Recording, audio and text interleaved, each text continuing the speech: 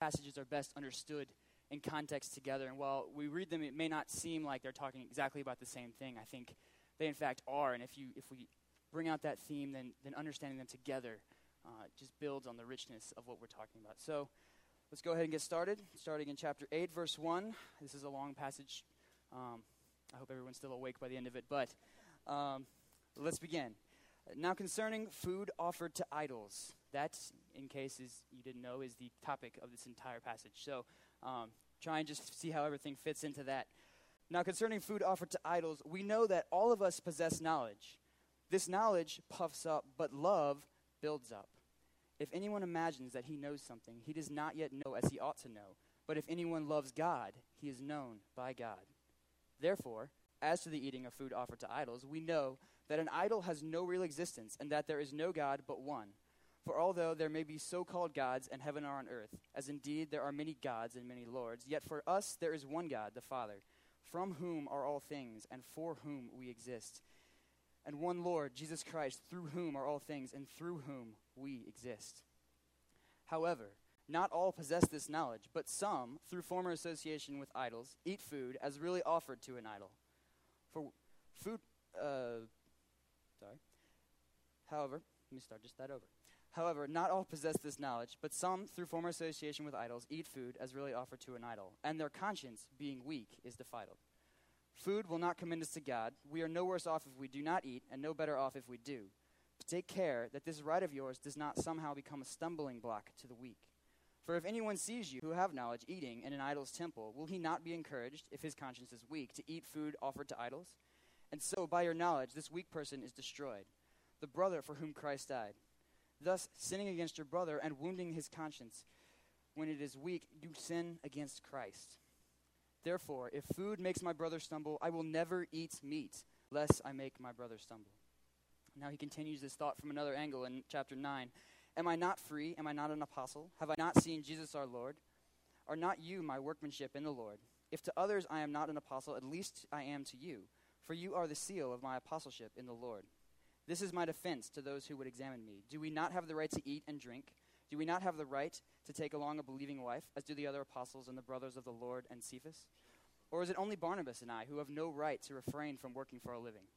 Who serves as a soldier at his own expense? Who plants a vineyard without eating any of its fruit? Or who tends a flock without getting some of the milk? Do I say these things on human authority? Does not the law say the same? For it is written in the law of Moses, you shall not muzzle an ox when it treads out the grain. Is it for the oxen that God is concerned? Does he not speak entirely for our sake? It was written for our sake, because the plowman should plow in hope, and the thresher thresh in hope of the sharing in the crop. If we have sown spiritual things among you, is it too much if you reap material things from you? If others share this rightful claim on you, do not we even more? Nevertheless, we have not made use of this right, but we endure anything rather than put an obstacle in the way of the gospel of Christ.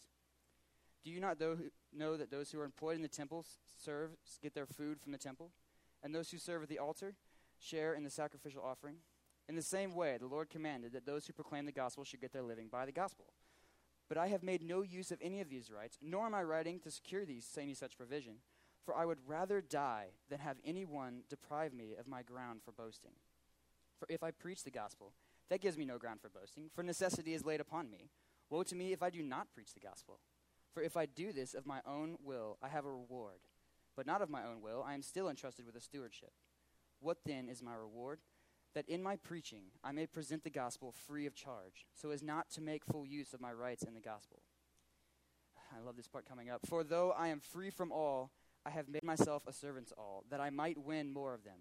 To the Jew I became as a Jew in order to win Jews. To those under the law I became as one under the law, though not being myself under the law, that I might win those under the law. To those outside the law I became as one outside the law, not being outside the law of God, but under the law of Christ, that I might win those outside the law. And this is the part where it connects back to 8. To the weak I became weak. Think those with weak conscience. To the weak I became weak, that I might win the weak. I have become all things to all people, that by all means I might save some. I do it for the sake of the gospel, that I may share with them in its blessing. Do you not know that in a race all the runners compete, but only one receives the prize? So run that you may obtain it. Every athlete exercises self-control in all things. They do it to receive a perishable wreath, but we an imperishable. So I do not run aimlessly. I do not box as one beating the air, but I discipline my body and keep it under control, lest after preaching to others, I myself should be disqualified. I want you to know, brothers, that our fathers were all under the cloud, and all passed through the sea. All were baptized into Moses in the cloud and in the sea, and all ate the same spiritual food, and all drank the same spiritual drink, for they drank from the rock that flowed from them, and the rock was Christ. Anybody remember this passage from this morning? Nevertheless, with most of them God was not pleased, for they were overthrown in the wilderness. Now these things took place as examples for us, that we might not desire evil as they did. Do not be idolaters, as some of them were, as it is written. The people sat down to eat and drink and rose up to play. We must not indulge in sexual immorality, as some of them did, and 23,000 fell in a single day. We must not put Christ to the test, as some of them did, and were destroyed by serpents, nor grumble, as some of them did, and were destroyed by the destroyer. Now these things happened to them as an example, but they were written down for our instruction, on whom the end of the age is come. Therefore, let anyone who thinks he stand take heed lest he fall. No temptation is overtaking you that is not common to man, but God is faithful, and he will not let you be tempted beyond your ability. But with the temptation, he will also provide the way of escape, that you may be able to endure it. Therefore, my beloved, flee from idolatry. I speak as to sensible people. Judge for yourselves what I say. The cup of blessing that we bless, is it not participation in the blood of Christ? The bread that we break, is it not a participation in the body of Christ? Because there is one bread, we who are many are one body, for we all partake of one bread. Consider the people of Israel. Are they not those who eat the sacrifice participants in the altar? What do I imply then? That food offered to idols is anything? Or that an idol is anything? No. I imply what pagans sacrifice they offer to demons and not to God. I do not want you to be participants with demons. You cannot take the cup of the Lord and the cup of demons. You cannot partake of the table of the Lord and the table of demons. Shall we provoke the Lord to jealousy? Are we stronger than he? And then finally, he brings all these thoughts together to say, all things are lawful, but not all things are helpful. All things are lawful, but not all things build up. Let no one seek his own good, but the good of his neighbor. Eat whatever is sold in the marketplace, without raising any question on the ground of conscience. For the earth is the Lord's and the fullness thereof. If any one of the unbelievers invites you to dinner and you are disposed to go, eat whatever is set before you, without raising any question on the ground of conscience. But if someone says to you, this has been offered in sacrifice, then do not eat it, for the sake of the one who informed you, and for the sake of conscience. I do not mean your conscience, but his. For why should my liberty be determined by someone else's conscience? If I partake with thankfulness, why am I denounced because of that for which I give thanks? So, whether you eat or drink, or whatever you do all to the glory of God. Give no offense to Jews or to Greeks, or to the church of God, just as I try to please everyone in everything I do. I do not seek my own advantage, but that of many, that they may be saved. Be imitators of me, as I am of Christ. And after that much scripture, let's go to the Lord in prayer. Father, I thank you for this opportunity tonight to share the truth of your word, Father, the truth in this passage, Lord. Lord, I pray that you would speak to us through this message, Father, through the word that you have spoken. That what people hear tonight would not be any of my words or my thoughts or my impressions, Father, but they would be from you. That they would hear the truth of the gospel. And if I say anything that is separate from that, their ears would be closed and they would not hear it, Father. But that if I speak your truth, Father, if I convey that which you want us to hear, that they would be stricken, Father, and that their lives would be changed because of it. Not because of my words, Father, but because of the truth that you share, Father, because of what you have done for us on the cross. Father, we pray these things in Jesus' name. Amen. Like the Corinthians in this passage, we are no stranger to controversial issues. Let me give you a few examples here and see if you think some of these might raise a few eyebrows. Okay, so say you go to lunch after church, and you see Pastor Keith there, and he's wearing a shirt that says Coors Light across the front. Or in another conversation, you hear Pastor Peter talking about how much he loves the hamburgers that he gets at Hooters. Or maybe you hear Matt talking about how he cannot wait to see the next Harry Potter movie that just came out. These are controversial issues in the church. I don't have to explain to you why those might be an issue. Those are things that we've dealt with and that we see, and you know the issues and the concepts that are surrounding them. As we enter this passage, Paul is doing exactly the same thing. All he has to do is say, now as to food offered to idols, and everyone knows what he is talking about. This is a big deal for the Corinthians. it basically speaks to them of the difference between their old life and their new life in Christ. You see, in Corinth, the temple would dominate the city life. Everyone around would come to the temple and offer a sacrifice. Part of this sacrifice would be given to the pagan god there, burned as an offering. Part of it would be eaten by the worshiper. And so basically they were sharing a meal. They were communing there with that God. Now, the issue for the Christians was that most people can't eat a whole goat in one sitting. There's just too much. So the extra meat would often be taken to the marketplace and sold just to make some money. Now, there was no kosher label. There was no label that said this meat was idol meat. So if you went to the marketplace, there was always a risk that you were buying meat that had been offered to an idol. So the question for the Christians in Corinth was, is it okay to buy meat and eat it from the marketplace knowing it might have been sacrificed to an idol? Some Christians said, no, we can't do that. We cannot be communing with these other gods. We can have nothing to do with that. That is our old way of life. We must put that off. But other Christians, they took out their Bibles and they said, that's not really right, because we know these idols, they're not anything. This is the argument you see in verses 4 through 6. These idols are nothing. So the meat that was offered to them, nothing happened to it. It's just meat. We're not communing with anything if we eat that. So there's no real reason to worry about it.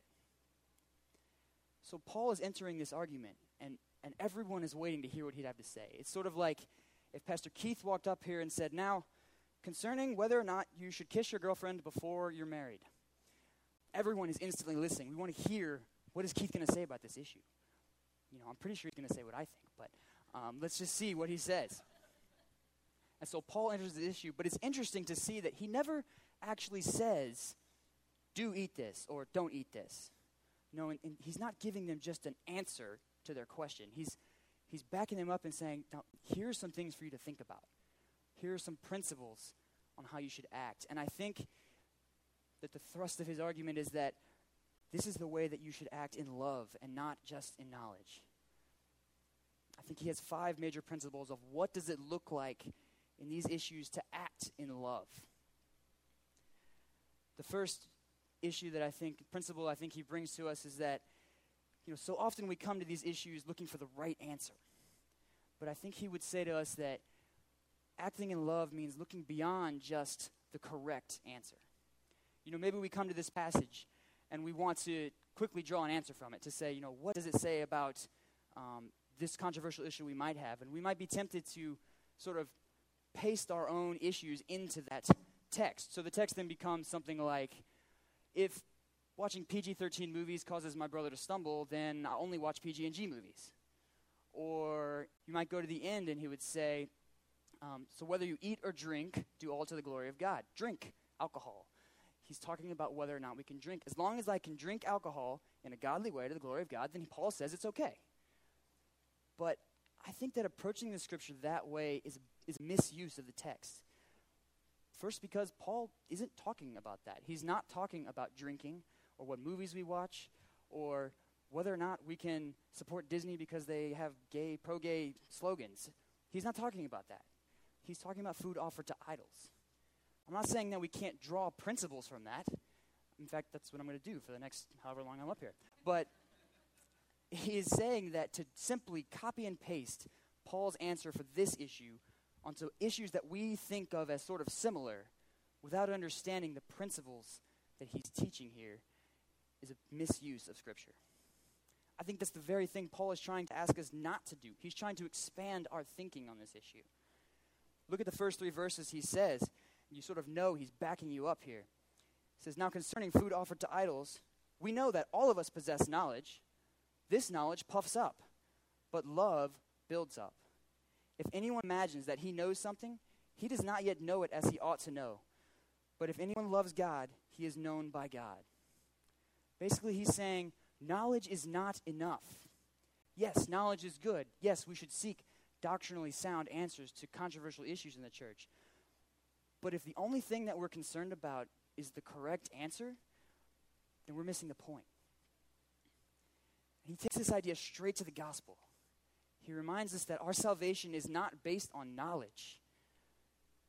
If that was the case, we would still be condemned in the knowledge of our sin. but rather our salvation is based on love. It's because of love that we can love God and that we can be known by him. So when we consider these controversial issues, we need to look beyond just the doctrinally sound issue and act in love.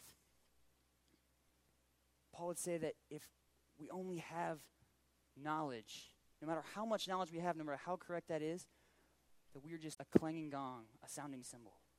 That knowledge is doing nothing but puffing us up in our own pride. The next principle I think we see here is that acting in love means deferring to those with a weak conscience. We get that in the second part of chapter 8. I think, what does Paul mean here by weak conscience? What is he talking about?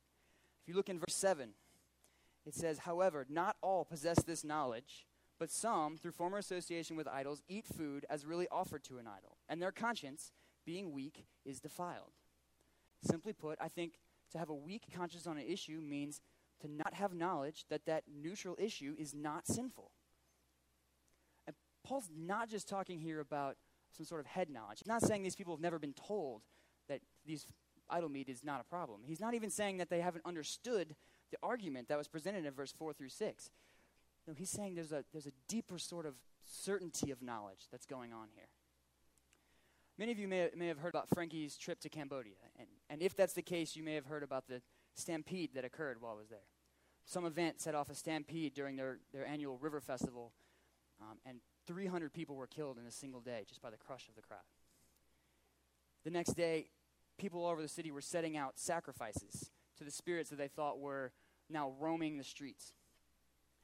One of her friends at that time, Moi Tien, was a young Christian. And so, because of her faith in Christ, she did not put out an offering because she knew that she was safe in Christ.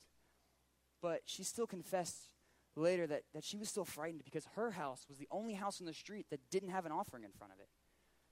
So her cultural knowledge told her that she stood out like a bullseye for these spirits that were just walking around. So yes, in one sense, that she knew that she was safe in Christ and that she did not need to fear earthly spirits. But in another sense, in a real sense, she was still not certain about that. And so in that particular issue, her conscience was weak. These are the sort of believers that Paul is calling us to care for in this passage.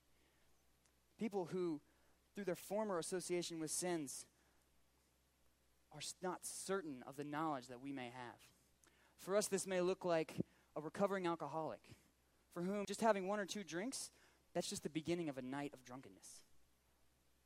Perhaps a man who used to be addicted to porn, and movies that he watches nowadays look very similar to the things that used to consume and enslave him.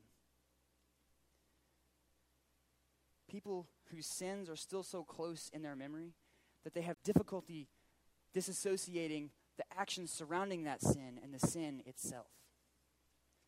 And it's not enough to simply tell these people what is sinful, to give them a better understanding. Paul doesn't say, not all possess this knowledge, so make sure you go and inform them of it. No, because what's at stake here is their destruction. Because when a believer takes part in an action they think might be sinful, that action is a sin.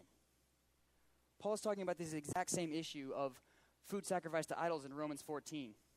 And in verse 14, he says, "I know and am persuaded in the Lord Jesus that nothing is unclean in itself, but it is unclean for anyone who thinks it is unclean."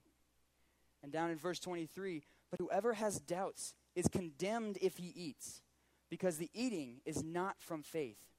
For whatever does not proceed from faith is sin." When a believer chooses to do something they think might be sinful, they're in effect saying that they care more about fulfilling that desire, doing that action, than they do in upholding the law of Christ. And that is rebellion against God, and that is sin. The tragedy for these Christians is not that they're missing out on some sort of good gift that God had. It's not that they're not using the fullness of their Christian freedom. The tragedy is that those good gifts that God intended for their good can be turned into sin by their uncertainty. We must think of our fellow believers when we are dealing with these controversial issues. Even if we don't talk about it with them, even if we don't do it in a way that's knowing our carelessness can cause them to partake in an action that they are uncertain of and can cause their destruction. Paul says that when we cause these weak conscience believers to stumble, when we become a stumbling block for them, that we are not just sinning against them, we are sinning against the work of Christ. We are destroying his church. This is why Paul is led to say that if eating meat causes his brother to stumble, that he will never eat meat again. Do we say the same thing? Do we take the time to find what issues might be an issue for those around us? Are we willing to love our brothers more than we love fulfilling our own desires? Do our actions reflect more love for the church of Christ or for doing the things that we desire? The third point that I think Paul would make is that acting in love means trading in our rights to gain rewards. It seems like Paul might could have stopped in chapter 8. He's got a pretty solid working here. We can take part in these actions that we find are unsinful as long as they don't cause our brothers to stumble. That's pretty simple, right? But I find that answer, while it's correct and it's comprehensive, it's not completely satisfying. I think if Paul had stopped at chapter 8, that there would still be something in me that wanted more. And so Paul spends the next 2 chapters addressing the heart issues going on when we are addressing these controversial issues in the church. Paul spends in chapter 9, the first 14 verses, he's explaining and defending the rights that he has. And he's not saying that these are not good things. He says, I have the right to eat and drink, the right to take along a believing wife, the right to refrain from working for a living, to get paid for the ministry that he's doing. And he's not saying that, he shouldn't have these things or that his life is now somehow better because he's given them up. No. He's not saying that Matt shouldn't get paid for the work that he does. He's not saying that Matt shouldn't have gotten married, had 3 awesome kids who, with musical abilities that I will never measure up to at 12. No, his entire argument rests on the fact that he has these. And he belabors the point. He uses logical arguments. A soldier gets paid for his work. A farmer expects to share in the crop. He uses the law, the oxen that gets to eat while it's treading out grain. He says that's not talking about the ox, that's talking about us. We should be getting paid for the work that we're doing. But he's given these rights up. And it's because he had those rights that it meant anything that he gave them up. He gave them up for the gospel. He says this in nevertheless, we have not made use of this right, but we endure anything rather than put an obstacle in the way of the gospel of Christ. He's not just giving him up for no reason. He has a specific purpose in mind. You see, Paul knew that if he started getting paid for the ministry that he was doing, that some people would say, oh, that's the reason that he does it, just for the money. Or that some people would begin to focus on how famous he was, how much money he could make speaking, and that their focus would be on Paul and not on the gospel. And so Paul, knowing these things, knowing his context, said that I will give that up if it will advance the gospel. But what I think is most remarkable about his response is not what he did, but the attitude with which he did it. He's not giving these things up grudgingly. He's not saying, man, well, I can't even do this stuff. He's not even trying to shame the Corinthians into giving up meat. He's not saying, look how much I gave up. I don't even have a wife. You can't give up meat? Come on. That's not what he's saying. He's boasting about this. He's excited about his opportunity to give these things up. Because you see, Paul recognized that simply doing his duty, doing the baseline, didn't earn him any special reward. He says, it's my job, basically, to preach the gospel. If I just preach, I have no reward for that. It's a duty. Woe to me if I do not preach the gospel. But if I preach of my own free will, then I have a reward. If I give up rights that I could have, things that are good, that were allowed to me, and I give them up for the sake of the gospel, then he is audacious enough to say, for that I expect a reward. This is what Jesus is talking about, isn't it, when he talks to the rich young ruler? He says, now go and sell all that you have, that you might have treasure in heaven. Now, I don't know what treasure in heaven is exactly, but I want some. Because I believe that the God who calls me to lay down my rights, to lay down things that are good that I could have, that good God will also reward me one day for the things that I do for the sake of his gospel. That when I throw my lot in with the gospel, that one day I will share in its victory over sin and death, and I will share in the kingdom that Christ sets up for eternity. This is why I can give up my rights, not just willingly, not just grudgingly, but excitedly and rejoicing. Paul said not earning salvation by any means, but earning rewards in heaven one day. Paul says we are running a race for a prize. Let us run as to win that prize. A runner doesn't just run hoping that one day I'll get to the end of my race and it'll be great, I think, whenever I get there. No, a runner disciplines his body. He gives up anything that might hinder him from getting to that, from winning the prize. He lays aside even good things that might hold him back from that. Paul's saying, run this way. Give up any right, even good things that could hinder your work in the gospel. Fixing your eyes on the prize of one day in eternity. God's saying, well done, good and faithful servant. Jim Elliot's echoing this thought when he says, he is no fool who gives what he cannot keep to gain what he cannot lose. The fourth principle Paul is teaching is acting in love means taking sin seriously. These controversial issues that we've been kind of referencing and talking about tonight, they may not be sinful of themselves. It may not be wrong to do these things, but do we ever think about the sin that is surrounding these issues when we're deciding whether or not to do them? Paul is warning the Corinthians that, yes, these idols, they're nothing. They're not real. They're just wooden or stone statues, whatever's in there. So the meat's nothing. Yes, you can eat the meat. But what's going on here is that people are communing with demons. That meat that's okay for you to eat, that it was participating in communion with demons. So eat it if you want, but be aware of the sin that is going on there. For us, this might look like, yeah, you can go ahead, you can have a drink, that's fine. There's nothing wrong with drinking. But have we ever seen a family that's been torn apart by an alcoholic? Listen to any music that you want, but do you know what lyrics are in there? What lifestyle is being promoted as you hear that? Do we take that sin seriously, or do we treat it like it just doesn't matter? Do we think that we can never be touched by that sin again?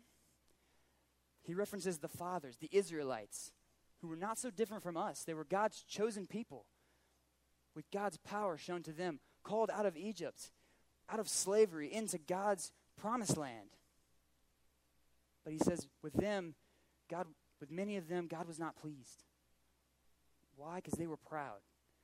Because they didn't take sin seriously. And we read time and again of how they stumbled, how they fell, and ultimately how they were destroyed. Do we think that just because we've been shown unmerited favor by Christ, that we can no longer be touched by this same sin? Do we take seriously the warning that says that we have an enemy who is prowling like a roaring lion, looking for someone to devour?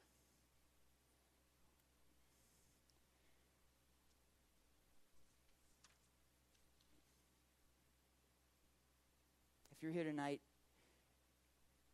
and you lost my place, give me a second. Paul's warning here is that anyone who thinks that they stand, take heed lest you fall. Hear the gravity in that. Paul is so serious about this point that he says he immediately feels the need to assure the Corinthians of their assurance in Christ. Right after that warning, he says, no temptation has overtaken you that is not common to man. God is faithful, and he will not let you be tempted beyond your ability. But with the temptation, he will also provide the way of escape, that you may be able to endure it. Paul sees the power of sin as so great that it is only the grace and the sovereignty of God that keeps us from it. That left to our own, we would be quickly devoured, pulled back into that sin and destroyed. Those here tonight that have not given their life to Christ, this is your condition. We who say we're following Christ, it's not because of anything we've done. It's not because of the lives that we're living. It's not because of things that we have given up. It is only because of God's mercy, because he took our sins seriously, because he gave up his rights, and he died on a cross for us. And unless you put your faith in that, sin will ultimately and eternally destroy you. Let those of us here who say we follow Christ never forget what we have been bought out of. Let us never take sin lightly. Have we ever thought that people who maybe are more conservative than we are, maybe we think of don't understand the fullness of these issues as well as we do, maybe they are actually wiser than we are? That we say maybe we know more Bible verses and we know more of how they apply to this issue and what the Bible actually says about it, but our focus is on this issue and what we can and cannot do in it. Their focus is on the cross. They're saying, in effect, I don't know how to deal with this issue. I don't know exactly what God's word said on it, but I know the power of sin. I know what the cross has done for me, and I will not ever go back towards anything that might take me from that. Perhaps rather than teaching these people better doctrine or better how an issue should be treated, maybe we should first learn from them. We should first learn to love the cross. To follow Paul when he says, flee from idolatry, flee from sin, flee from anything that is desiring you to take you away from the cross. The last point that I think Paul would make is that acting in love brings glory to God. I think that sometimes we may have a vague idea of what that means. What does it mean to bring glory to God? Yes, as Christians, that's our purpose, but what does that actually look like?